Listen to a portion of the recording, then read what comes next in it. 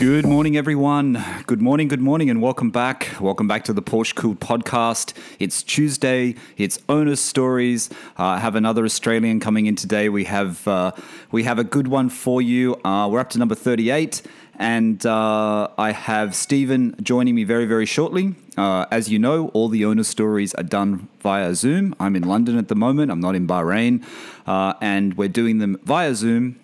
So apologies for any issues with the audio or any problems with the audio.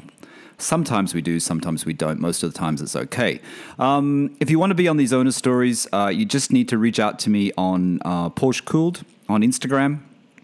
Just send me a DM on Porsche Cooled, or you can send it to me on michael.barth as well on Instagram, and just tell me about the car you have, and then I'll get back to you and we can schedule an episode in the coming weeks. I record these a couple of weeks in advance now, not that far in advance actually. So if you contact me, it won't take me that long to get back to you. In saying that, I have a bit of a backlog, but I'm getting through it. Anyway, I'm looking forward to this one. I'm going to stop talking. I'm going to get Stephen through Zoom from Australia, and we're going to talk about his Porsche Cooled Owner's Story. Okay, welcome back, everyone. Welcome back to the podcast. Like I said, Owner's Stories today. And today I'm joined by Stephen, and Stephen's coming in from Sydney. Stephen, correct? That's right.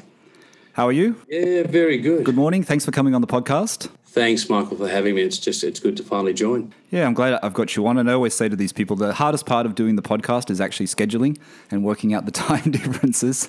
Sometimes I make errors in the times, but today I've worked it out. So it's evening in Sydney and it's morning here in London. So Stephen, I'll just let the listeners know, Stephen. So the best way to reach out to me for these Owner Stories is contact me through Instagram and follow Porsche Cooled on Instagram.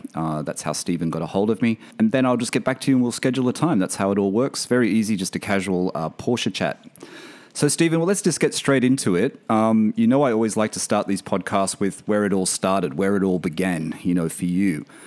So have you always been a car guy? Like, have Porsches always been in your sort of vision? Have they been part of your life since you were a kid? Did you start noticing them when you were younger in life, or was it later on? How did this Porsche passion all begin for you? For me, I've always been a car guy. I grew up on an island in the Pacific. There wasn't much in the way of cars, 100 miles of road on the whole island. It was only 5 miles by 3.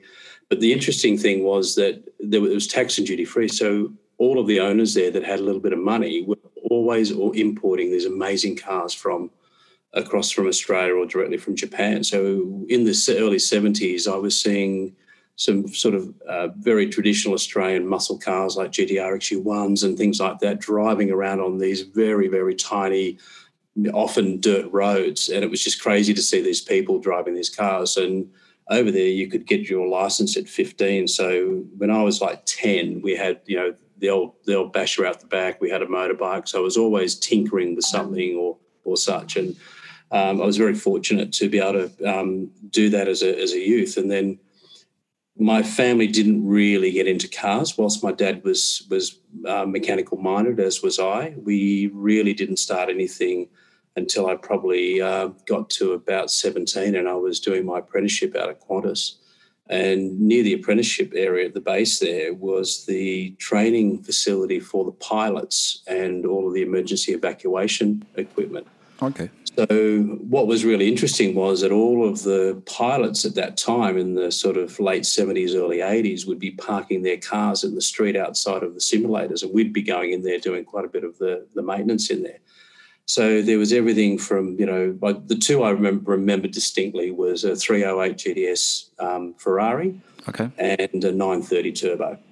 Nice. Both parked out in the street, often there. And to me, it was love at first sight, sort of poster on the wall type cars, thinking, would I ever have the dream fulfilled of actually owning or driving a vehicle like that? And, when you're 17 and you're sort of, got very little to spend on cars, or at that time, it was never going to happen. But for me, that was the chase, that was the dream. I was always tinkering, playing with something. I had some performance cars and bikes at different times in that life. But then I fell into a void. I moved from engineering into a sales role, and I had 15 years of company sales rep vehicles, white Okay. Commodore station wagons, some of the most boring cars on the road. Yeah. And that was pretty much my driving future for about 15 years of not really. So all the listeners, so all the listeners in the UK and the US and Europe understand, these are, family cars, aren't they? They're, fleet cars. When you're a salesman, this kind of fleet cars, they're just, I don't know what the comparative car is in the UK, probably like Mondeo. Probably UK Vauxhall or something Yeah. like that. It's, literally a one step down from a Transit. It's a white station wagon, so you can carry all the goods in the back that you're selling and travel around the countryside. So you see these, you see a Ferrari, you see a turbo. I mean, I remember seeing, when I lived in a country, coastal town, I guess, in Australia, which I've mentioned many times before, I used to see all these cars driving past on the highway, the Pacific Highway, when it used to go through the town, and the people driving back to Sydney. And that's when I used to see all the great cars, because the town I lived in, there was only Fords and Holdens. There was just the basic sort of cars. So it's kind of inspiration. But you look at these cars, like you said, you look at the turbo and you look at the Ferrari and you think, how am I ever going to achieve that? As a kid, it's almost like, how do I get that? You know what I mean? It's not easy. So when you start driving and you start buying your own cars, what's the first memorable car that you got into? First memorable car for me was an RX4 Coupe. I was able to pick that up. I was probably 19 years old, and it was a little bit rough when I got it. And that's probably where my passion towards making a car a more original proposition to what I'd actually purchased it at. So it was something that was rough. So for me, it was fettling with the car, getting things fixed, cracked dashboards, little bits of dents and paint, and getting things slowly brought back up so that the car was almost original. That was an amazing car. I know rotaries are very different for different people, but it was certainly one that I could only afford at that time, but it was a very powerful car when you're sort of 19 to be driving around the streets of Sydney in, and it was good fun. I did a little bit of track work in it as well, just a bit of club racing, which was nice. Sold that, and as I was driving company vehicles at that time, a mate of mine had a rally car, a Datsun 1600 rally car, and he was quite successful in state rallying in that car. Oh, okay. And he'd lent it to a mate of ours around the corner who decided one night that he would park it out the front of the house. So obviously the next morning he wakes up and it's gone. And we relocated the car, and he wanted to rebuild it. And I said, okay, I'll go halves with you. So I went halves with him in that car, and we campaigned that in sort of state rally and club circuit racing for about 2 years. So probably the first car I had that I was able to throw around and have a lot of fun in and not really be overly concerned about potential damage. So starting to really learn how to drive a car on a circuit, or in many cases for us out in the bush on dirt tracks in night time, and start moving a car around the track and the circuit and the road, and getting a real good feel around where 9/10 were, where 10/10 was. So all right. So you got experience with driving rally cars. You've been doing that for a while, have you? Yeah, I've done it for a while. It was certainly something in my youth I did a lot of at that time. Okay. I think it came out of living in the islands and driving on dirt roads over there as a kid as well. So it was good fun. Going back to that RX4, they're quite sought after now, aren't they, the rotaries? I mean, the RX-7s are, aren't they, the early ones? At the moment, it's probably one of the cars outside my last Porsche, probably one of the cars that I most disappointed that I ever sold, not knowing at that time. I think, for me, it was a car I was trading under $5,000. And if you would try and find one as an original today, when you can find them, they're up in the nearly $60,000 mark here in Australia. Yeah, that's what I was thinking. Japanese cars have gone nuts. Yeah. Is it something that you would think about getting again? Is it something you think about adding to your collection?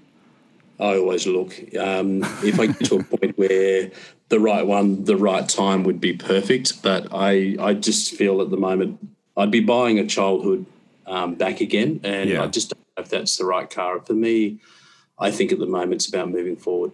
Yeah, I think I agree with you. I think I've had that conversation before where people were saying, do you go back? Who was it? Someone on some podcast was talking about it. Maybe it was about Seinfeld, Jerry Seinfeld, how he goes back and buys all the cars from his youth. And it's like, do you want to relive all the cars that you've owned? Because some of them are probably really bad. You know what I mean? You don't really want to own all of them. But It might not have been him. It might have been someone else. So, you've got this passion for tinkering. You've got this passion for driving, the Rally, the Datsun. You had a Rotary, which was quite a, unique car in its time. When does the passion for Porsche start again? When, after seeing that, that 930 turbo, when does the passion start and you think, okay, I'm gonna start looking for a Porsche? The company cars are ended and you think, okay, I want a Porsche now. Yeah, the company cars ended and I started the opportunity of leasing my own vehicles, sort of in a more senior management role. So what I found was obviously family, children come about, and it changes a lot of what you do in your life. Cars particularly, you have to become, in a sense, more practical.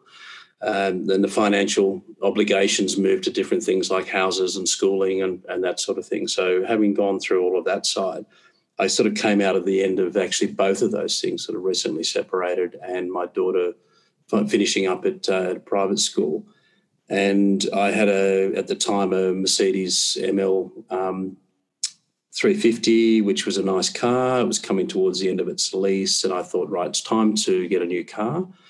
And in that time, I was fairly active in forums and clubs, particularly around particular models, so Mercedes Club and before that Audi Club, and doing a bit of concourseing and things like that with some of the cars. And then I decided what I was going to do was the SUV was still a practical obligation for me as far as things that I was doing. I like to go for a surf. I like to do road trips. But I was just bored with the Mercedes. It was a nice car, but it was just too practical, too big, too cumbersome. So I started looking around at thinking what were my options. And I had already started talking to some of the guys from the Porsche community here in Sydney. I attended a few Cars and Coffees. I'd been on the Porsche Forum Australia on PFA and had been there and active there for a good 18 months. And just felt, I think it was time for a Porsche. 911 was certainly in my brain about what I was going to do. That was where the heart was going. But I felt that at the time it probably wasn't going to be the right car for what I needed to do at that time. So I ended up just rolling into Porsche Sydney South one afternoon on a Saturday and having a look, as I do, around the showroom, and they had just traded a petrol Macan S. It was a couple of years old. It was the launch vehicle. It was very well spec'd, and I think it took me 15 minutes to make a decision. Fantastic. So how long ago was that, Stephen? How many years ago was that? So that would have been 2016 that I did that. So that was my first Porsche. Well, that makes sense. I mean, a lot of these owner stories, everyone, you buy a lot of people have started with the sensible one, whether it be a Tiptronic, if I call that sensible, and then they go into a manual, or, they get something that their wife, can drive as well, and they're thinking about their family, whether it be the SUV. I mean, I have no problem with the Macan. I like the Macan. I like the shape of it. I always find it's too small in the back seat, but I like the shape of it. How was that experience once you bought that car and you drove it out of the showroom? How was your first Porsche experience? It was amazing. PDK, so different to everything else I'd driven, which, having driven automatic cars for quite some time, even though I felt that the Tiptronic in the Mercedes was reasonable, certainly the PDK was just such a different proposition. And what I did like about the Macan S was it had sports chrono, so it had the sports button. So just that whole difference of being able to set the car up how you'd like to drive it was really important to me. And I think it was one of the things I enjoyed the most about that car. I drove it for probably city driving for most of its life, but I would do long country trips in it up to Coffs Harbour and places like that to the surfing trips. And the thing I liked about it is you could get in that car, drive it for 5 or 6 hours and hop out just as fresh at the other end. It was just such a driver's car. Yeah, and it's, if you want to get into the Porsche brand, and people who are listening to the podcast and they can't get a 911 because they need the 4 seats and they need the room, or, they have recreational things they need to do, the Macan's the best option, I think. You know what I mean? I like the size of the Cayenne, but, the Macan is better because of the PDK. I think that and the size of the Macan to me is the right size. It just feels like it's the right size when you sit in it. In Bahrain, the bigger SUVs are much more popular, but there was a lot of Macans there. I used to see them all the time. There was a lot there. They're a very popular model, that's for sure. So you're enjoying the Porsche. You're in the Porsche ecosystem, so to speak. You're starting to enjoy, what it's all about. You're on the community forums as well when you have the Macan. I was. I'd already met quite a few of the forum members in Sydney. One thing I really liked particularly about this forum versus some of the other manufacturer forums I'd been on before was probably the like-minded community nature of the people, always open for advice. No one really, in some of the forums I've been in before, say Mercedes, if you talked about doing any modifications to your car or something that was not quite traditional, there was probably a lot of haters, and you'd really feel the passion of others come through. The keyboard warriors. What I found is it was just so many different people. So even down to a fact where I was starting to join some drives with Autohouse Hamilton, with some of the local guys, which we would do coffee or with small dinners, and then we'd go for Sunday drives. Yeah, there was nothing wrong with the Macan and doing the Putty Road, driving it hard, which I did. And no one cared what you were driving. It was about just getting out and enjoying it. Yeah, it's a community. It's still a Porsche. Like I said, what owner stories is about whatever Porsche you own. It's not just about owning a 911. It's just owning a Porsche. And I know all of us have that thing. If we don't have a 911, we want a 911. Most of us do anyway. But I have had. I've spoken to a couple of people on the podcast that actually wanted a Boxster. They didn't want a 911. They just wanted a Boxster, or they wanted a Cayman. You know what I mean? So it's all about your priorities and your preference and what makes you happy. It's the experience.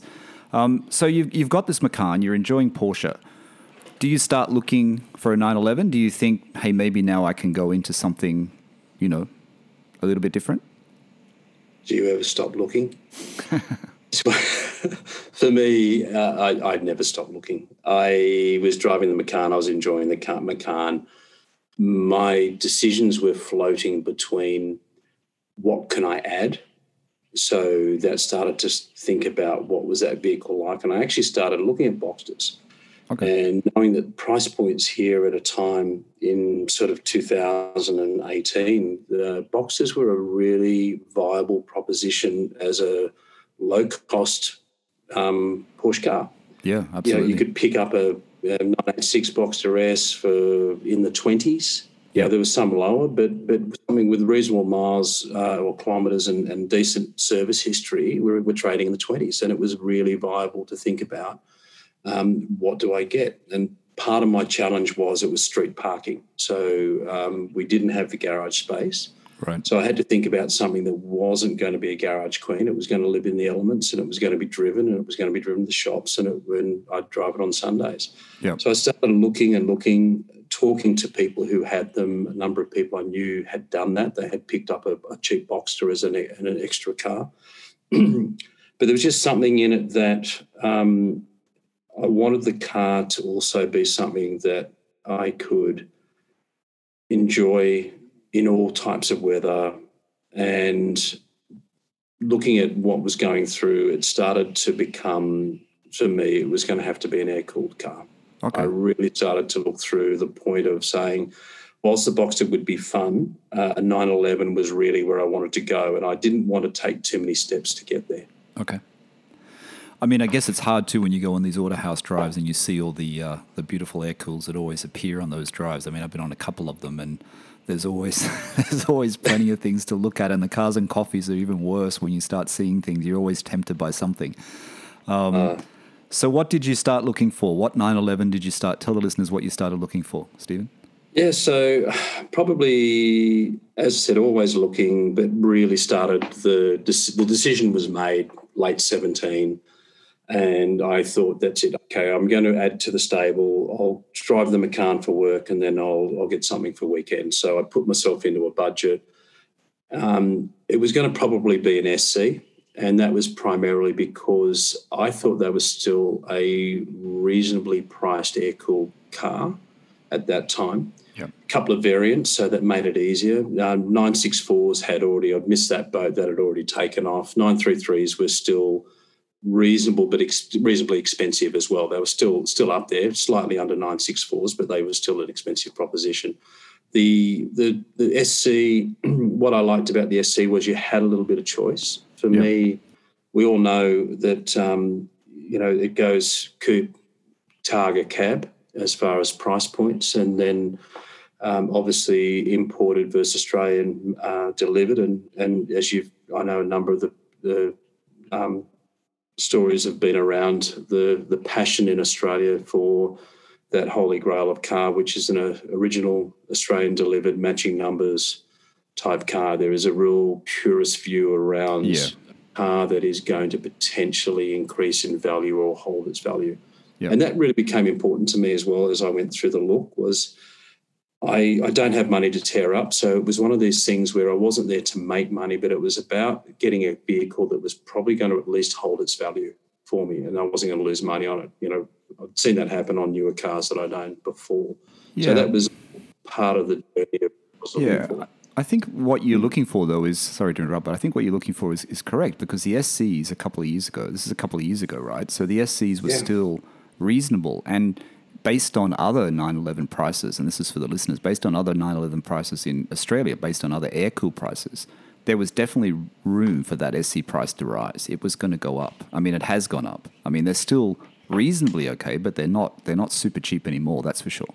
No, I think they've certainly benefited from the whole classic car movement from during COVID and such. And so what I did, I started looking, I think around early January, I found a white SC 78 Targa on Gumtree, which is one of the sort of more community type channels here, advertising channels. It was a Sydney-based car, so it was easy to access. Started communicating with the owner, found that he was living in Asia with work, so it was sort of late night, early morning type communications. It was sitting at his dad's warehouse, so I went over to have a look at it. And I got there, it was a very original car. It had a lot of paperwork on it, but the challenge for me was it was a Sporto. Oh, okay. And I was sitting there tussling with Targa. Was fine. I actually quite like a Targa. Yeah. It wasn't a problem. And when I got there, I thought, I'll still go and have a look at it. Even though it's a Sporto, I'll go and have a look at it. Okay. Just to see what it was like. And so at this point, I'd never driven an air-cooled car. I knew I wanted one, but I've never driven one. So I turned up and I wasn't able to drive this car because it was unregistered and they used the trade plates. The guys there had to actually drive the vehicle. So I only got to become a passenger in this car. Right. Poured over the paperwork, well documented, and the price was very, very good. He really wanted to move this car on. Anyway, I got back and I was doing my research and I knew I couldn't do a Sporto as my first 911. And I was on the forum. I was chatting with a few of the well-known forum members there that all have opinions but are well-versed in these cars. And it was, okay, what do I do about a gearbox swap? So I was talking about the car, talking about a gearbox swap, and James Porsche-Platz was giving me some advice, as well as a number of the other guys around, just pull the Sporto out, put it on a pallet somewhere, get a 915 box, put it in, enjoy it. Don't throw the Sporto away. Keep it so that you've got your matching numbers at the future for somebody else. And James is a big fan of the 915 box. He likes that better than the G50. I remember that. Yeah, he does. So, it was the great thing again is about that community was there was some really good advice coming and some good thoughts, and again, no one pushing a particular way, but just giving you things to think through. Okay. So I sort of priced it out and realised, okay, that's sort of getting up there on price. It's starting to get expensive because I don't have access to workshop or tools. Even though I am mechanically minded, I was going to have to pay somebody else to do it. I was going to have to then store this other gearbox without those facilities. So it was time. I made a decision to let it go. Okay. The great thing about that car was I also knew of a couple of other people that I suddenly getting all these private messages of, if you let it go, let me know. And James was actually one of those as well. Okay. And finally, I had about 3 people which I passed the details on to, and because they were interstate and I had quite a lot of the history on, I was able to pass that through. And one of the guys ended up buying it, still runs it today. See him on Instagram with the family and his young kids in it, and it looks like he's really enjoying that car. Did he change the gearbox? No, he's driving it as a Sporto. It was his first 911, but he was actually quite happy to have a Sporto. So, I think I have to research Sportomatics more, because I'm really not really up on how they are, or if they're any good or not. I know some people say they're okay, and I know I've seen a few cars appear in Australia where it said it was in a Sporto. I think there was a 911T for sale, and it was changed over to a manual from a Sporto. Yes. But I don't know. I think it was a left-hand drive changed to a right-hand drive and changed from Sporto to manual. So it's like a lot of things going on. I don't know if I feel comfortable in buying a car that's been changed so much, though, personally. So I didn't think I would either, but we'll talk about that later. So you missed that one. You missed out on it. Yeah, I dropped that one, and it was... So did you find another? I certainly did. So interesting enough, I was about 3 weeks later, I was at work on a Friday, and I got this random text from James saying, "Have you seen the black SC that's just popped up on car sales?" I went, "No." So I raced over to my desk. I've gone on to car sales. I've had a look, and there was a 1980 black SC 5-speed coupe, red interior, with some lousy photos, really poor description, but a phone number, and it was based in Sydney. Okay. So I was straight onto the guy, had a chat with him, organised to go out at 5 o'clock that Friday afternoon to see the car. What I gleaned from him in the phone call was Autohouse Hamilton had been doing the servicing on the car. It had been in for a service only a week or so before. And so as soon as I got off the phone, I had offered him, $500. Can I transfer you $500 to hold the car for me? Right. Because it was well priced. Yep. And he said, no, you're the first off the rank. Just come out at 5 o'clock and you're the first person. So okay, that's trusting. I immediately rang Anthony at Autohouse, who I know well, and talked to him about the car. And he was, yes, we've been servicing that for 15 years, did an engine build 5 years ago. He's only driven 3,000 or 4,000 kilometres since then. Well, that's good. And if you don't buy it, ring me because I will. I'll buy it back into stock. So that sort of started telling me a couple of good things about the car. So I jump in the Macan, I race out there, and guy answers the door and he says, "Oh, yeah, come round to the garage." And he opens the garage door. And I don't know if you've had the same feeling, or some of the listeners have, but there's a time where you see a car and you go, "Yes, I'm going to buy that." If everything stacks up, that's the one. And literally that was it. All I could see was the back of this car, black car, whale tail, in very good condition. And I thought, that's it. So we jumped in. He took me down the road, jumped out, swapped over, and then I just took it for a 20-minute run around the suburbs. I don't think I stopped smiling for days after that. So that was it. That deal was done. The deal was done. We literally walked back, sat at his kitchen table. He handed me the big folder that he had. It was such a well-documented car. Fantastic. That I just knew, and I had cash in the pocket for a deposit, left it with him, and deal was done. I was then a proud owner of a 1980 SC. Fantastic. So you go and pick up this car. You send him the money. You go and pick it up. The interesting thing was he said to me, he said, "Oh, my son lives over near you." He said, "What day would you like the car?" And I said, "Well, how do you want to do the transaction? Bank check or transfer at the bank?" And he said, "Look, why don't I bring it over to you? Because I'd like to have one last drive." And he lived about 50 minutes from me. So one morning he drove the car over and drove me up to the bank so we could do the transaction at the bank. So it was actually personally delivered. See, that's a really nice thing, and that's the stories, you know what I mean? These are the stories about a 911. These are the nice things, the relationship between the previous owner and the new owner, like you're the new owner, he's the old owner. It's all in the history of the car. You know what I mean, Stephen? And the fact that he drives it over for one last drive, you know the car's been looked after. You know the car means something to him. You know what I mean? He's not just discarding it. And I think that's what's really nice about Porsche. And it seems to be stronger in Porsche than any other brand, in my mind. So he brings a car over. You go for that first spirited drive, that first Twisties drive. How was it?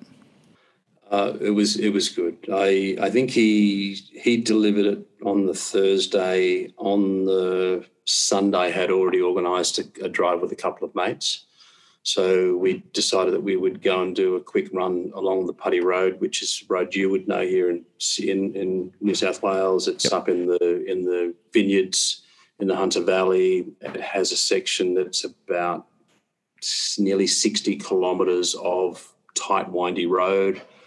And it is very cluttered with motorcycles and cars on weekends and police. But we get out early, and that was my first really spirited drive in the car. It was my first ever air-cooled car that I'd driven. And whilst it had, it was an amazing car. It had, I think, 314,000 kilometres on it when I purchased it. Right. The engine had been fully rebuilt only, and gearbox only 5,000 kilometres before. So it was tight. It was new. The suspension was pretty gone, and the tyres were pretty gone. So it was an interesting drive, that first one. So you had a few things to do with it. So you take it to Autohouse and you get them to take another look over it. You didn't get a PPI before you bought it off the guy, right? You just basically looked at it, you wanted it, and that was done because it had the history and Autohouse had known about the car. Yeah, it was buying and knowing, yeah. Yeah. Did you have to put much money into it when you did that first book in at Autohouse to get them to fix a few things? Was it a big expense or was it okay? No, look, it was okay because it had recently been serviced and the engine again wasn't that old. I took it down and Grant, obviously they knew the car well, and I just said to the guys, I said, okay, can you just give me just do a full fluids, and can you write me the list? Go over the car and just give me the list of the things that need to be done. These are the things I think need to be done. Can you just add to it? And the list wasn't that long, which was good. As you said, I didn't do a PPI, and I know there's a lot of discussion around PPI or not to PPI. I suppose of the 4 Porsches I've bought, none of them have had a PPI. Okay. This one only, as you said, it was a known quantity for me. I'd had a talk with the people who'd been looking after it for 15 years, built the engine. There was a lot of trust there in that. And you buy the buyer. The seller, actually, I did find he was such a nice guy. He had all the documentation there from the car's history. It had 8 owners. It had been Sydney delivered car from PCW to Melbourne to Canberra and back to Sydney. So I trusted the paperwork. Yeah, I think I'd be the same. I mean, I'm a big fan of PPIs, but I think, if there was an air-cooled car and Autohouse had been looking after it and they knew of the car and it had good, records, I'd probably toss it up, you know what I mean? And if it was a local car is a big deal, as you know, the fact that you can go and look at it and it's local. If it's interstate, I'd probably still get a PPI, I think, personally. No, definitely. I say that. Definitely I would. Over car, I would. If it was interstate, I'd have someone look at it. I've done that and looked at a number of cars interstate when I've had the opportunity of being there. And certainly your view of what is a good car is very different to the other person. So yeah, true. So you're driving the air-cooled though. You got the Macan still? You're still in the Macan? That's your still daily. Had the Macan. You still had the Macan for the daily. Had the SC sorted. The suspension I ended up getting done by Dave over at East Coast, and I know you've mentioned him a few times on the podcast. He really knows how to set up a car. That was the first one he's done for me, and the feedback I used to get, not just from the drive, but from the people who I was driving with, about how the car handled and how it looked at stance and how it squatted into corners. And I have to say, I drive my cars pretty hard. I don't leave much on the table with it, even if we're on country roads. So, Stephen, did you upgrade? I do. Sorry, did you upgrade the suspension? Did you actually change the suspension? Well, what we did is I took it to Dave. We went through what kind of driving I was going to do with the car. I'd already booked a track day out at the farm as well. So I said it's going to probably do 2 or 3 track days. It's going to do a lot of spirited Sunday drives in very windy road conditions. So Dave set it up with, changed the camber. We lowered it slightly. We put some Coney sports suspension dampers in it. It had all new rubbers, all new sort of Great. bushes through it. We didn't change tie rods, but we put turbo links and such in it. So, yeah, was really happy with the way he set the car up. I didn't need to change it. Perfect. I think when I eventually get an air cool, whether it be a 912 or a 911T or whatever it will be, it'll be one of the two. I think that's the first thing. The tires, you know what I mean? Making sure the tires are right and getting it set up correctly like you've done, and also, upgrading all the suspension and everything else that needs to be done. I think that's like crucial, isn't it, for a car of that age, to make sure it's set up properly and it's got the... So you had to update your tires as well? You said the tires were... Yeah, did tires, did that. So I just did some little fettling on the car over time. I had Pierre over at Atlas. The car had been repainted, so it wasn't originally black with red interior. It was originally a mocha brown with beige interior. The car had a colour change, a very good colour change in 2000. You weren't tempted to go back to the original? Look, if it had been a mocha brown, I would have been fine with it. Yeah. But as a black car with red, I never thought I'd have one. But it was, I'd take it to Cars and Coffee. I was just used to get quite a crowd and a lot of commentary on the car. As I said, I did a lot of work to set it up with getting all the whole nose repainted after a long sort of 3-day drive that we did with PCW. And the car was absolutely sorted, and I thought it was time to sell. I was going to say, you've got it perfect. And I was just about to say, you don't own this car anymore. So what was the reasoning behind it? Why did you decide that you wanted to sell it? You still got the Macan though, right? You still got the Macan as your normal. Macan's, yeah. Macan's so in gone? that time, Macan's gone. The 911's become my daily driver, and I realised that it wasn't practical. My partner has an SUV, which we do most of the driving in, but it was just the times when I needed to drive to places it wasn't practical. So I started looking, or always looking, but started looking again, thinking, okay, I might add something to this stable again. So I'll get another Porsche and I'll add to the stable. And I'm thinking, what's going to be the most impractical car that I can think about adding to the stable? Because I really didn't have to think too much these days around moving kids around surfboards and things like that. It was more about being quite selfish and what would I like to do.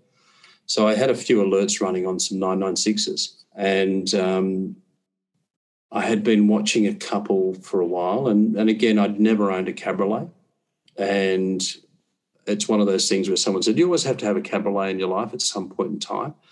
So I had some alerts running. I really wanted to go down the 996 C4S path. That was really where I wanted to be.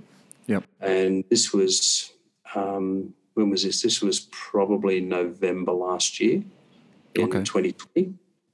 And I had a number of alerts running, and then one of the cars I'd been watching, which was, again, a Sydney-based car, it was a 1998 996.1 manual cabriolet with 115,000 Ks on it. Right. And on the Saturday morning, I'm watching it, I turned around to Joe, my partner, I said, this guy's just dropped this car 10 grand. So I said, it's actually become quite a viable proposition as a second car. So she said, yeah. So I rung him and he said, yeah, I've had it on the market for a while, which I knew. And he said, look, I've just decided we're going to trade it in on Monday. He's picking up a new Cayenne for his wife. And he said, so that's the trade-in price. Okay. If someone wants it this weekend, they can have it. So same story, tried to give him $500 to hold the car because I knew that the phone would start ringing off the hook. It did. He wouldn't take the money. He said, no, you're first up, just come out, but I'm not going to be home till Sunday night. So we drove out to his place on Sunday night, which was a good sort of hour and 15 minutes from our place. And the car was exactly as described, looked at it, drove it, and deal done. So tell the listeners exactly what the car is and if it had any options, Stephen, the colour, the transmission. So 6-speed manual. The car is a Arctic Silver Cabriolet. It didn't have a hard top. It had the original 17-inch twist with it, but had 18s on it. So I got the 17s thrown in with the car. As I've said earlier, I am a little bit of a person that will try and bring a car back to its original state if it's worth it and such. Not a lot of history with the car. It had stamp service, but it'd been stored literally for the last 5 or so years and really hadn't done much in the way of kilometres. So it'd been in Perth for a while, Melbourne, and it had not had any dealer service stamps for about 5 years, but it had only done 2,000 kilometres in those 5 years. Okay. So again, no PPI. It was no IMS done. I was going to say, let me just interrupt for a second. It's sitting for a long time. The main concern about 996s and 997s sitting for a long time is the IMS issue, which people say does impact it. That wasn't a concern of you, not doing a PPI on this car? No, it wasn't a concern, primarily because of the price of the car. Okay. It was at that stage 10,000 under market of what was being advertised at the time. And I had baked into that I knew I needed to do some things on the car to bring it up. It was good, but it was a little bit shabby. So picked it up, drove it home. I actually took it straight down. I couldn't get it into Autohouse. I actually booked it into Porsche Willoughby. Okay. Because I actually I know the guys there, and it was one of those things where I wanted to try and get that big fat dealer stamp back in the book because I'd already with this car. I was going to fettle this car back to a good condition, and I will move it on at some point shortly because I still have that C4S Dream going. Yep. So this was really just for me. It was an opportunity. So I took it down there. They did full fluids and did the belts. Gave me the big list of things that needed to be done, which was pretty much anything that was rubber on the car because as it had been sitting for some time, it was 22 years old. It had 18-year-old tyres on it. Wow. So Porsche Willoughby goes through it. What were the main things that turned up that were issues that you had to do pretty quickly? Suspension. I knew the IMS wasn't done, so it needed the shocks were leaking. The tyres were gone. The belt was gone, so they replaced the belt. All the filters and such, which I had. So I had all of the filters, oils done and sorted. And I knew at that stage that was probably going to get me that I could then comfortably drive the car. Yes. And do a couple of runs in it to get a real feel for what else I needed to do. So the IMS solution, obviously Porsche Willoughby's not going to do that. So you take it to Autohouse and... No, so where I am at the moment, so I picked the car up I think I had it in on Thursday again, as I tend to do. Within the next week, I had a Putty Road run organised with a couple of mates and I took it for a good hard run and just to get a real feel for the car and what I felt it needed. A couple of things surprised me is as I started doing some work on the car, as we were talking earlier, I know a couple of guys who've worked at Porsche over the years, and one of them walked up to the car and he said, okay, so this is a launch model. I went, okay, is it? I said, yeah, I could see it was owned by Porsche Melbourne in the front of the book. And he said, yeah, this is one of the first ones. He said, I've probably driven this car. Oh, right. You can tell because it's got the Liptronic headlights, it's got the phone prep, and he started pointing out the extended leather dash. It's got all of these options on the car. Did you know you had all these options, or he's actually? I knew I had some of them, but I didn't realise combined what they all started to mean. Right. And so he got hold of one of his mates at Porsche, and they sent me the build sheet and the options list, and which is quite extensive on the car, which was great. Yeah. So what I've started doing is now rebuilding the history of this car. So I've been able to get quite a lot of history from its time in Perth. So I've started to build up the folder because it literally came without anything. Oh, fantastic. Yeah. Because I think for anyone in the future is going to want to know, about the car. So at the moment I've done, again, I knew it needed suspension. So I dropped it down to Dave at East Coast. He put Coney Sports through it, all new rubbers, top mount had started squeaking, so I knew they were gone. and I've done all of that. So I'm at a point, the hydraulics then broke on the roof. Okay. And I had prices of up to $4,000 to have the hydraulics rebuilt. But that's where on this car, I've actually been doing quite a lot of work myself on bits and pieces. So I actually stripped out the hydraulics. How's the quality of the roof though? Is the roof in okay condition? Original roof in really good condition. Oh, that's good. So the whole car is in really good nick. Oh, that's fantastic. Another question, actually. I want to go back to the suspension just quickly. You said you'd got it changed over to Koni shocks. Is there a reason why you decided, or East Coast suggested that you put Koni shocks on it? We looked at Konis and Bilsteins. For me, it was about a price. I'm trying to do the right thing by this car and put the right things into it, but I am also mindful of not overcapitalising on the car, being that it's not one that I'm going to hold for a long time.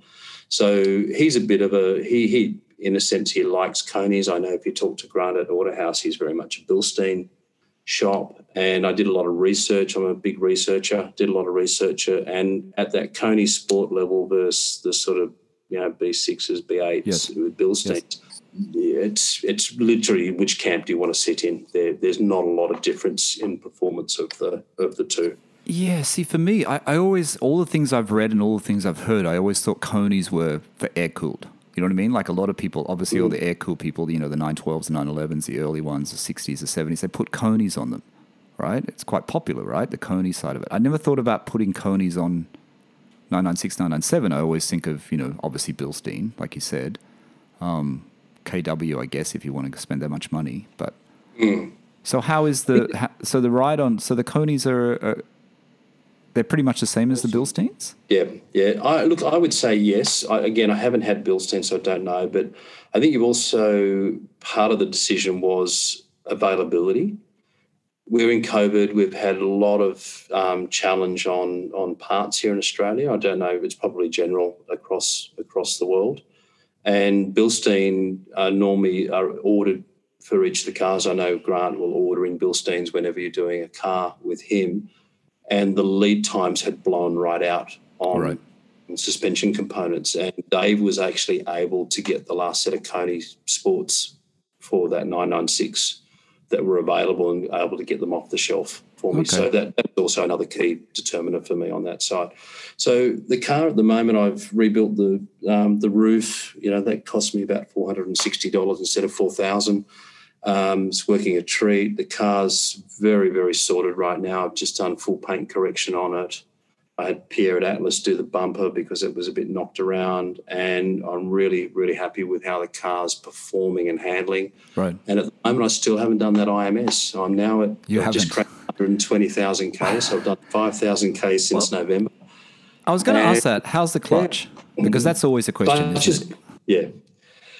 Look, I'm rolling the dice at the moment. If I have to do the clutch, which could be needing to be done, I would say, in the next 5,000 Ks, yes, I will do clutch, flywheel, oil separator, and IMS. I've priced it all out. It's, it's a $6,000 maintenance bill just for that. That's quite a lot. Still a big investment. What about the ball scoring side of it? I mean, this is something that I'm not really that versed in, but the ball scoring side of it. I mean, I had someone else on Owner's Stories a while back, Simon, who picked up a car and it had actual ball scoring. Is there? I don't know. Do people usually do tests on those in Australia? I'm not sure. Is that something that concerns you with the 996? I think you can if you'd like to, but no. Yeah. Well, I'm not concerned about it. I certainly know that there was a lot of problems with some of the Boxster motors. One of the things that is giving me a little bit of soundness around this is everything I'm reading is telling me the early cars, 98 model, had the two-row IMS. Failures on those were very early in their life, not later. Right. But you were right when you were saying earlier that cars that sit for a while can be prone to problems. And I've certainly experienced it. As I said, anything that was rubber, which is why the roof hydraulics went, is that literally they just started leaking because the rubbers had perished and such in the hydraulics. So it has suffered a little bit from that side of it. But now I think, I've spent quite a bit of money on the car. I'm probably now at a point where if I was buying one today on the market, I'm probably at that price. But one good thing about it is I know I've got all of these new components through the car, and it's very sound. Yeah, I mean, I remember seeing one in Autohouse, Hamilton, the green one. I don't know whether you saw that one, the green 996 Cabriolet. I mentioned it in a very early podcast, I think when I was in Bahrain, so it might have been over a year ago. And I think it was 42,000 they wanted for it. And I remember showing it to Steve, sending it to Steve and saying, this is a really good price for this car. I think it was 100,000 kilometers. But I know the Cabriolets they've gone up since then, that's for sure. They're not that price anymore. And that was a very well sorted one too. It wasn't, it wasn't in bad condition. So what about the sound of the 996? We always like to talk about exhaust and sound. Have you got the stock exhaust still on it, or you've got some modification? Yes. I've had everything. So it had the stock exhaust on it. So everything about the car was completely stock. So one of the first things I decided I might do was I didn't like the quietness, especially after driving the SC with the sports exhaust on it. Yeah. This was much kinder to the neighbours, but it wasn't enjoyable. And particularly you think about the first weekend I took it out, roof down, back end of summer in Sydney. Yeah. And it's just such a pleasure to hear the exhaust coming off the walls of the canyon around the Hunter there. Yeah.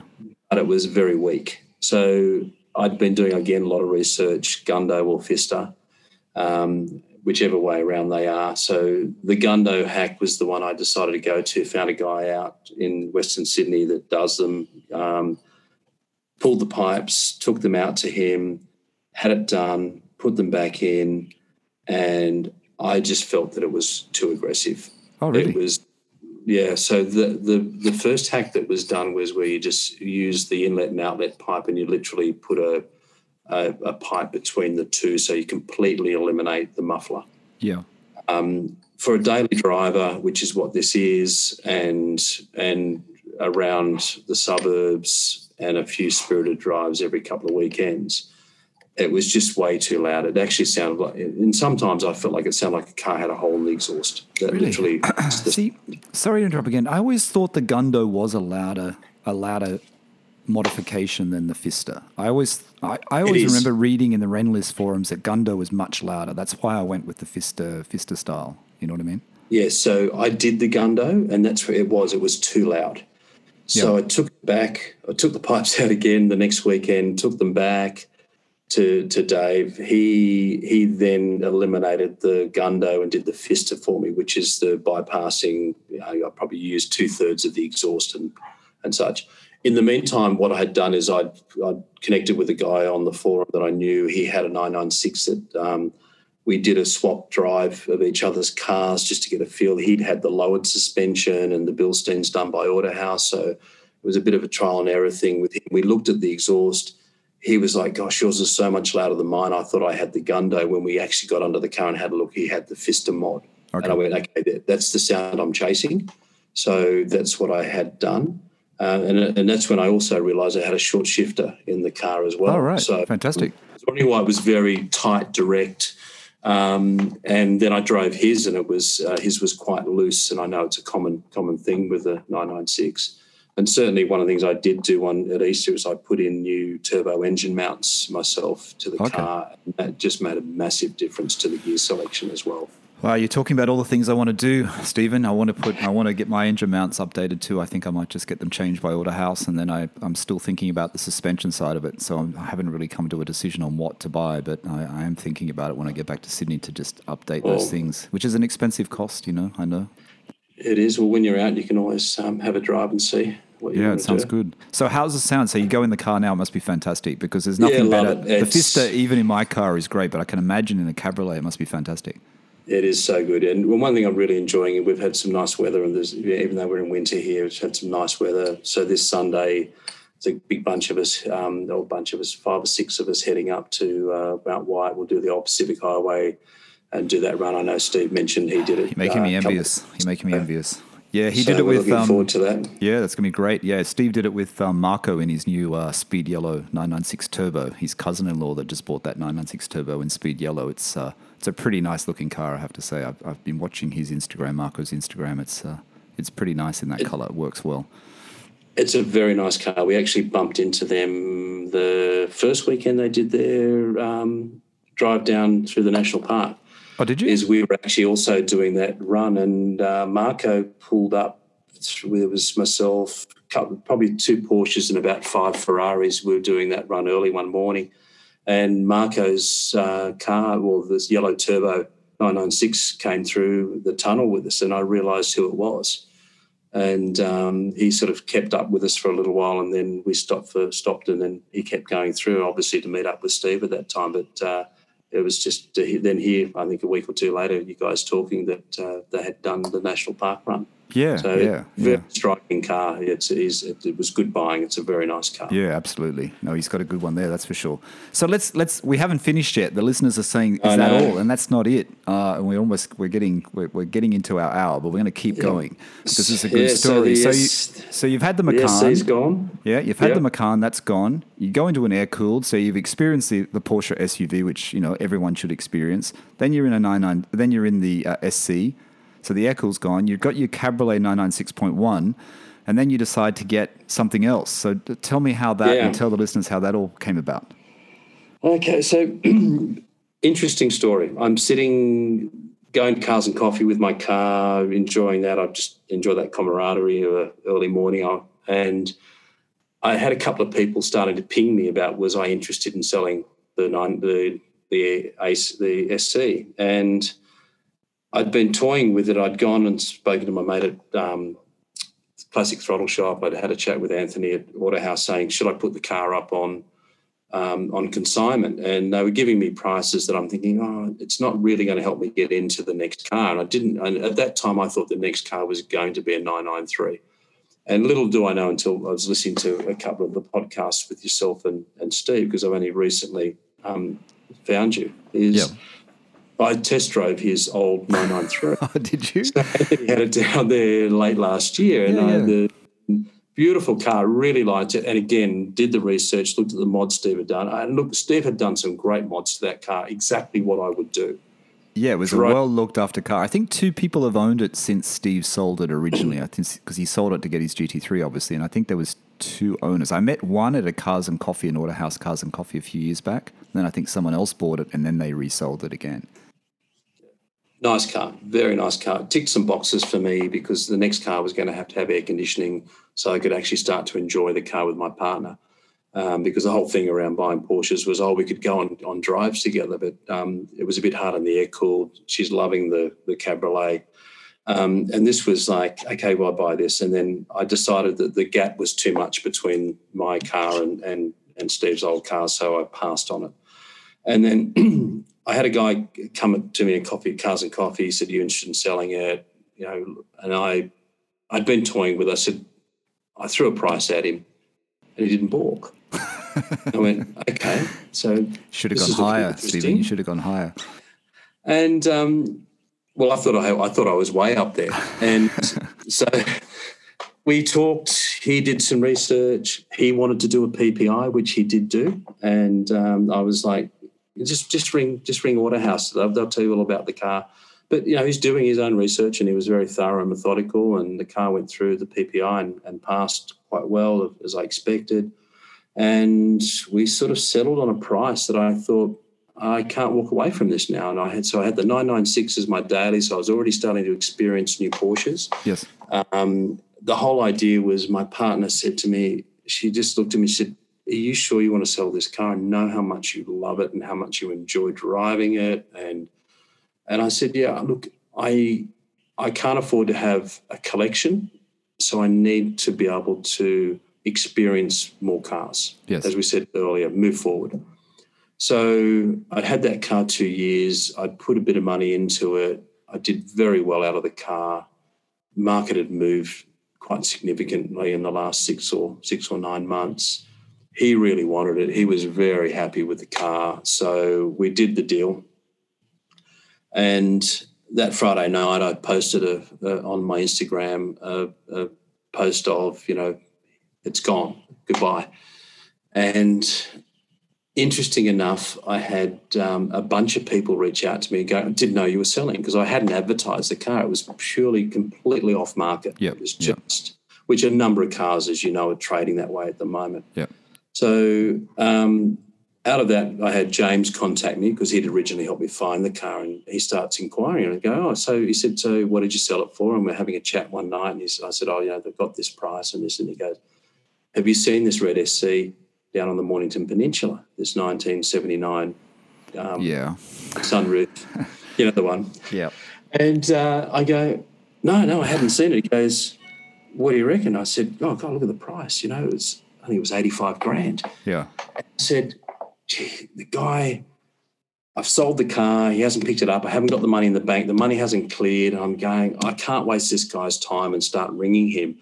And then I'm deliberating it over it. And then I'm pinging Steve back on the chat James back on the chat, not getting any response.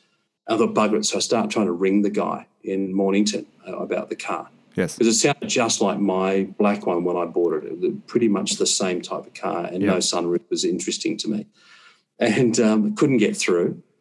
And then James pings me and just goes, I bought it. He bought it, yeah.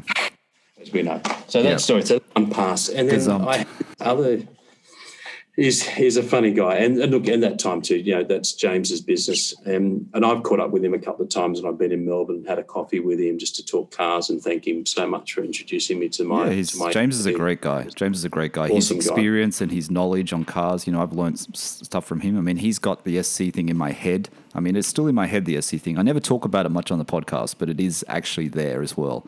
Because people think I take too long to make my mind up. But the SC is one of those cars that that I'm still considering and still thinking about. And I have to say, if I was looking for one, I'd probably, I would ask James, to try and locate one for me, because he's got so much reach and so much knowledge for what's going on in the Porsche community and Porsche, cars that are available off the market as well. And the nice thing is he's willing to share. Like, he's so good with his, as you say, with his knowledge, but he's not holding back or being guarded. He's willing to share his knowledge, which is awesome. Absolutely. So missed that. He won. I was too slow. I was deliberating over that, and I wasn't ready. And then I'd had this other person that I'd known through social media and through the forum in Adelaide say, congrats, mate, selling the car. Would you consider a 66? And I've just fired straight back at him, absolutely, because a long hood has been a dream for me for some time. Again, financially, I always knew that the Grail Australian delivered matching numbers was never going to be in my garage at this point, because the prices of those have just gone crazy. Yep. I have considered 912s a number of times. One of the guys, Paddington Outlaw, who Tom, had Magnus's car for a while, and then he bought a Tangerine 912 out of the US. I really considered that at one stage, just before, while I still SC.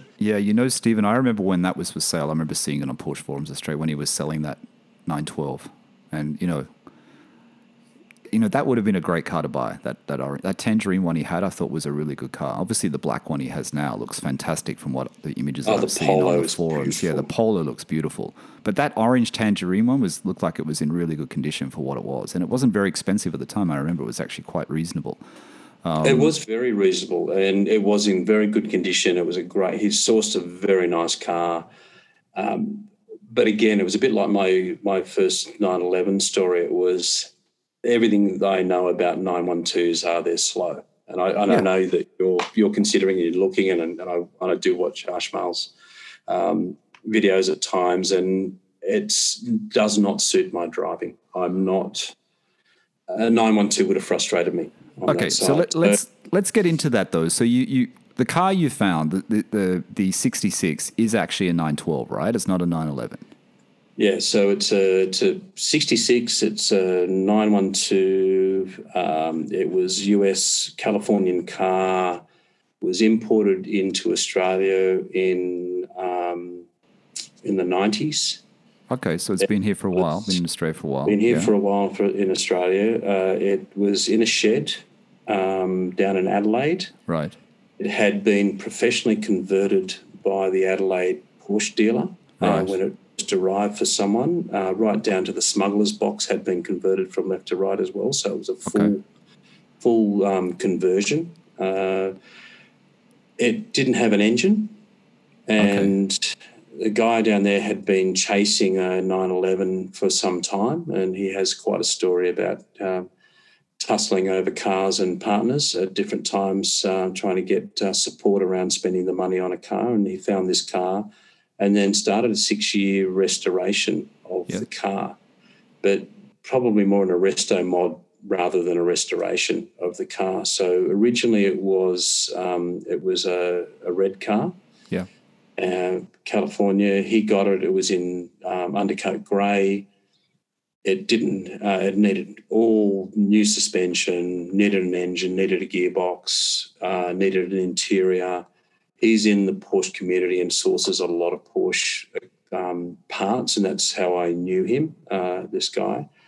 So he sent me an article that had been written about the car and published in a local Porsche magazine in Adelaide, or Australian magazine. Okay. I knew the car well from Instagram and just from the community. I've never seen the car. Still haven't seen the car. You haven't seen the car yet. So let me just get this. Seen the car. I'm a bit confused. So you find this car. The guy's got the car. It's in a bit of a state. It doesn't have an engine. It's in his garage or whatever. No, he's found it. He found it that way. He spent 6 years rebuilding the car. Yep. He sourced a 2.7 engine, 915 gearbox, put that into the car. He spent a lot on the paint and all the interior. The car is absolutely sorted. Okay. So you purchased the car. Road. So he decided to let this car go. He's let this car go. You've taken this car off him? Yes. So what happened was he had the car on the road for nearly 18 months. Okay. And the head studs went in the Mag Case 2.7 engine. Okay. And he's now chasing a dream of a GT3 or something similar. And he was looking at the car and saying, I've just spent a lot of time and money putting this car together, finally got on the road. The head studs have gone. It needs to be pulled and the head studs fixed. And he was toying with upgrading, and he just reached out to me and he said, look, would you be interested? This is where it's at. Gave me some quotes around what he'd been quoted to fix the motor.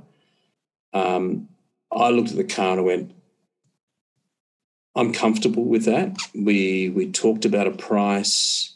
He'd only really pushed it through Instagram to a few people. We got to where I thought I'd let my car go on the Friday, quite sadly. On the Saturday, we're talking. On the Sunday morning, I thought we'd agreed a deal, and then there was silence.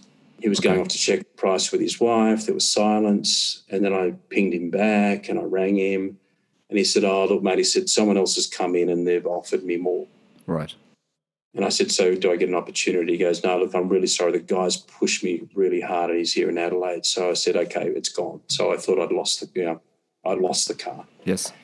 And kicking myself a little bit, so sad again by Sunday night. And then Monday morning I get a text from him saying, can you give me a call? I think I've got some good news for you. So I ring him. Obviously the other guy had gone then and talked to his wife, and he had to pull out of the deal.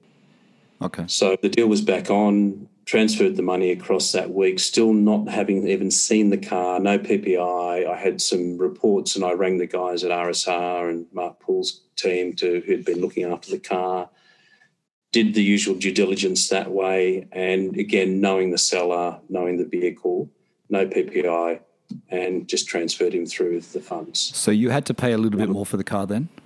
You had to pay a slightly higher price? Slightly, $1,000 more. And got it. The other question I have, and you don't have to answer this if you don't want to, but the difference between the SC when you sold it, which is obviously a little bit more popular, to the 912, was there a big difference in price from the SC to the 912? Was it like 30% less or 30% more? Yeah, probably 30% less. 30% less. Let's know it's got a pulled head stud, so the motor needs to come out. So what was probably going to frighten a lot of people off was the unknown quantity. And I had to do quite a bit of research myself. So, again, banging into the forum, texting people that I know, ringing guys I know that have had these cars. Yes. And starting to say, okay, so this is the quote. What else would I do? And immediately my head's gone into hot rod. Okay. My head's gone into, why would I just do a 2.7? I'm talking to people about sourcing a 3-litre motor, getting that rebuilt. And then I started going through it and thinking, there's nothing too much wrong with the engine. What can I do to improve the performance of this motor and keep a 2.7 in a short wheelbase? Because we know 912 short wheelbase, it was only produced for 2 to 3 years. So I'm thinking that a 2.7 mag case motor is probably the right engine to sort of keep with this car and move forward with that. And that was the advice I was getting from others. All right. So just going back, sorry, Stephen, just going back to the condition of the car. So apart from the engine, apart from, not just apart from the engine, there's a big cost, but apart from the engine and needing repair, the rest of the car is actually okay, right? The body, the interior, everything is livable. There's nothing wrong with it. Nothing wrong with it. It's got a half cage in it. It's got sports classic seats in it. The interior's been done. Suspension's been done, Elephant Racing suspension through it. Okay, so it's money been spent. Yeah, he had done a lot to the car to get it to where it was, and then I think there was just the engine problem was, and his desire to move it on to do something else was the driver. So, all right. So you have this car now. This car is in Adelaide, like you told me. It's getting fixed in Adelaide. Who is doing the mechanical work on it in Adelaide? Is it a specialist shop? Is it specialist shop? So I did a bit of research and interviewed a few people down there, got some local knowledge, and I looked at a couple of different builds. And originally I started with, what if I go full on and move this to a 2.9, so get some Marley pistons, get the ITPs and just really do this motor up and put in literally a racing engine into this car. It's a car that's under 1,000 kilos. It's a very well sorted. It doesn't need a lot of horsepower to really get it to move along for the kind of driving that I do.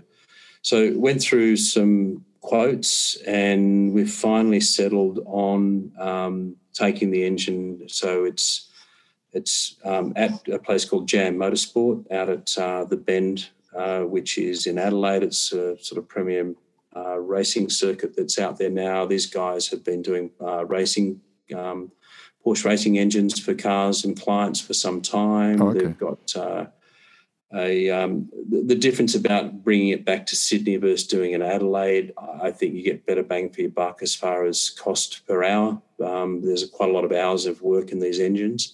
So there's quite a price differential between getting one done here and getting one done in Adelaide. And what I did like about Adelaide is, and I know you've talked about it a couple of times on the podcast, is they've had some very special cars down there.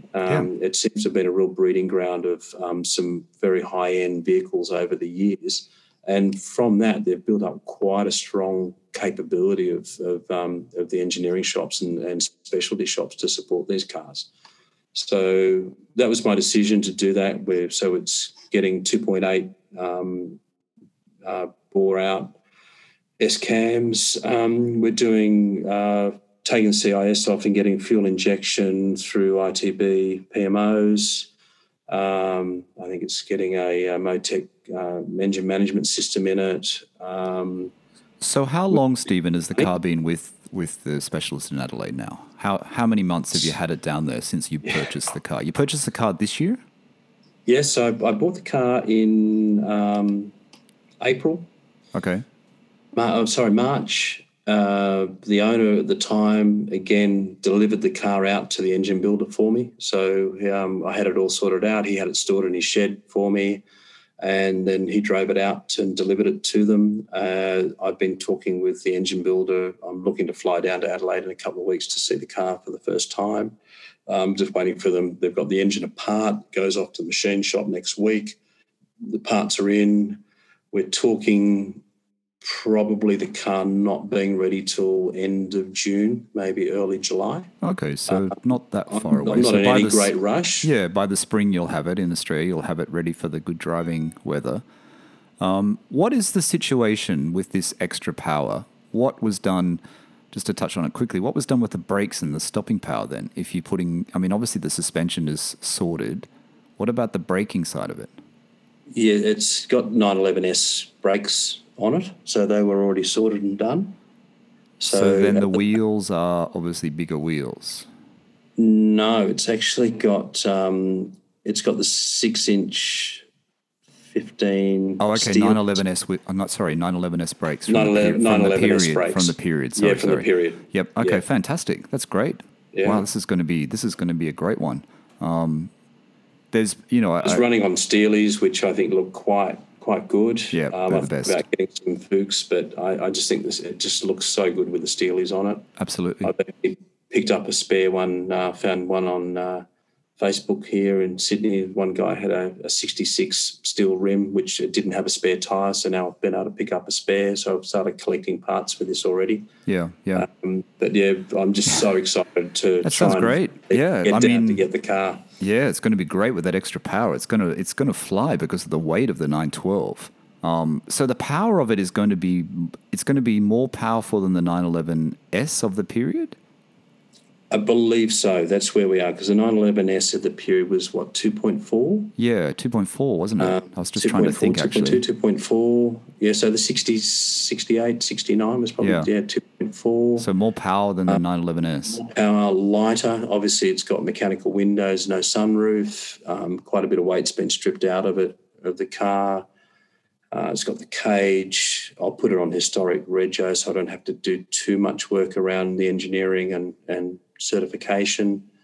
So it's going to be a very exciting little car. Yeah, no, it's going to be fantastic. You're going to have a great car there. And I was a little bit, you sent me the message on Instagram, and then I got a message from James, I think about the same time last week. And he sent me a message, and he sent me that car that was for sale on Porsche Forums Australia, the orange one that was the 912 that's been changed over, that's been done up. Did you see that? Yes, I did. Sven's car, yes. Yeah, the one that was on... I watched the video because I found the link, or James sent me the link of, what's that guy? Home Built by Jeff driving it. Jeff, yeah. And I thought, man, that's a great idea. That's, and the fact that it's all sorted and it's ready to go, and the price seemed really reasonable to me. I mean, it was 99,000 Australian dollars, but I know people are laughing when I say that, but I thought it was quite reasonable considering the work that was done. And, that 912 hot rod thing is it's kind of interesting, you know what I mean? It's kind of interesting to get a bit more power, to make it a little bit more, than what it is.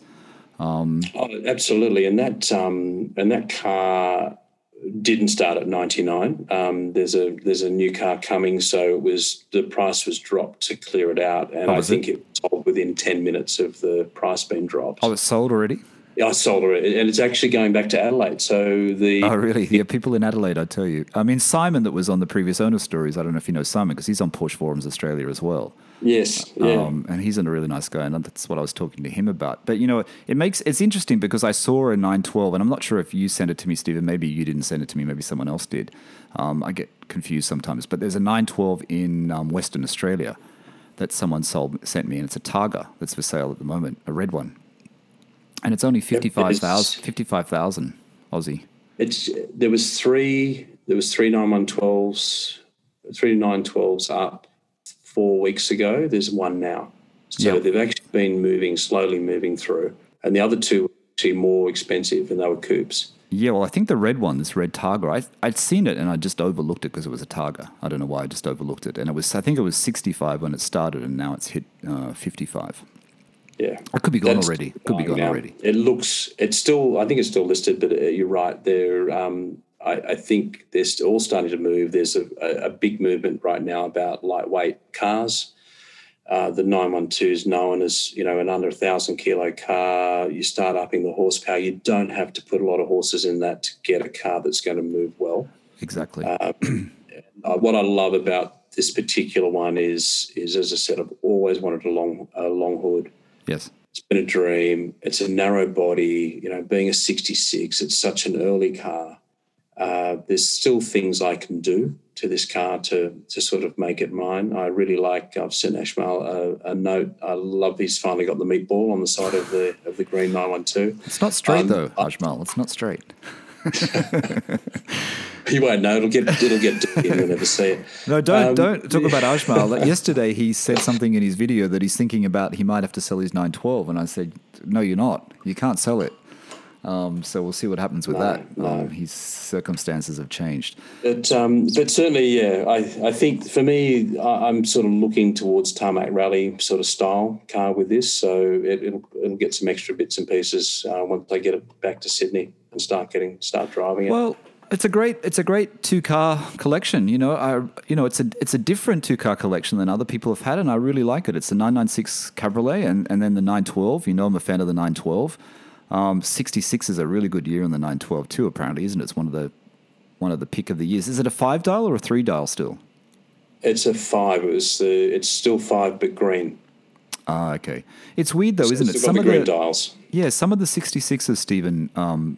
I see advertised some early ones that are in Europe. They still have 3-dial for 66. So I don't know when they actually changed that over from 3 to 5. I thought it was only 65s had 3-dial, but some of the 66s have 3-dial as well. Look, it could be too about build versus comply. I know I do see people advertise cars as the date they actually were complied rather than the day of the build. So right. They may have 65s that would just happen to arrive in 66. All right.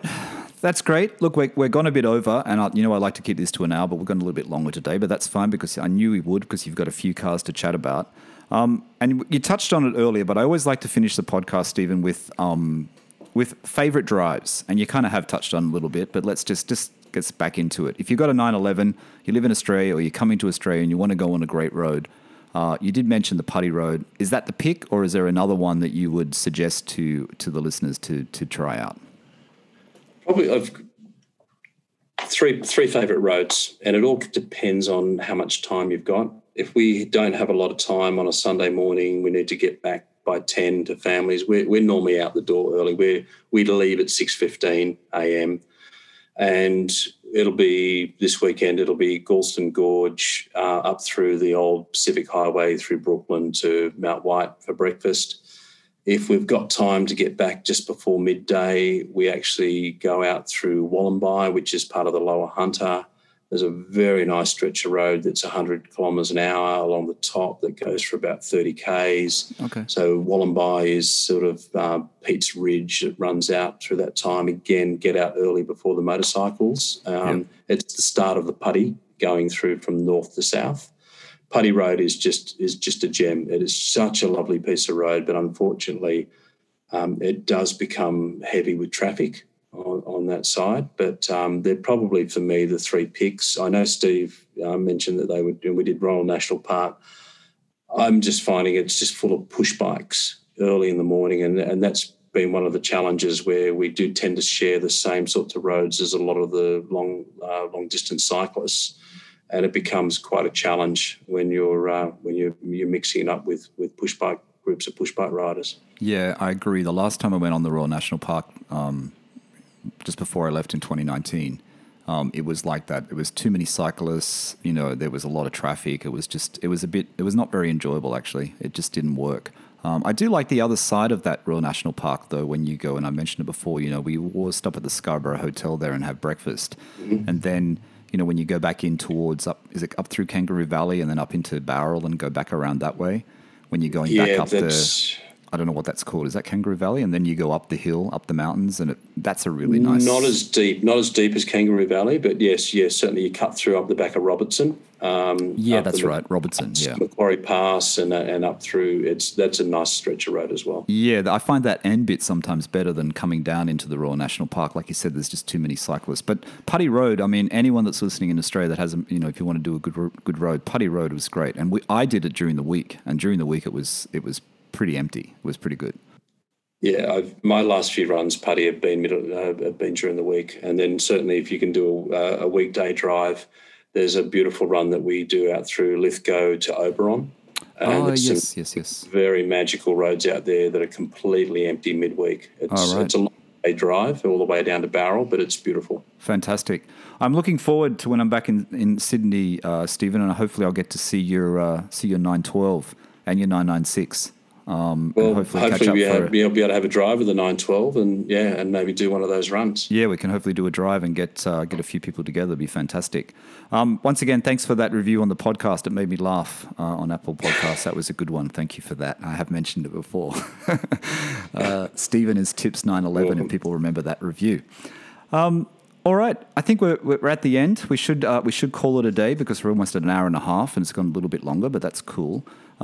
Anything else you want to share with the listeners before we go, Stephen? No, not at all. I think the greatest thing is that it doesn't matter which Porsche you're driving. I've found the few different ones I've had and continue to will have, it's just every car's a different drive. They're all enjoyable. And I just thank you very much, Michael, for giving me the time to have a chat. It's, you don't really think you have a lot to talk about, but yeah, we've gone longer than I thought. No, it's been great. It's been a great chat. Thanks, Stephen. I really appreciate you coming on, and I know it's evening there in Australia and it's Friday night, and there's probably other things you you would prefer to be doing. But, talking about Porsches is our passion, so that's what it's all about. But thank you so much for coming on the podcast. No, thanks for having me. All right, everyone. That's it for today. That was Stephen coming in from Sydney in Australia with his 996.1 Cabriolet, his Hot Rod 1966 912 that's being built in Adelaide, which maybe we'll get Stephen back on again to tell us how great that car is in a future episode. Oh, and one thing I forgot to say, make sure you go and follow Stephen on Instagram. It's at 66_912_6. That's at 66_912. It should be _6. I'll put it in the description of this podcast. Make sure you go and follow Stephen. Tell him you heard his story on Owner's Stories. And that's about it for today. Thanks for listening, and bye for now.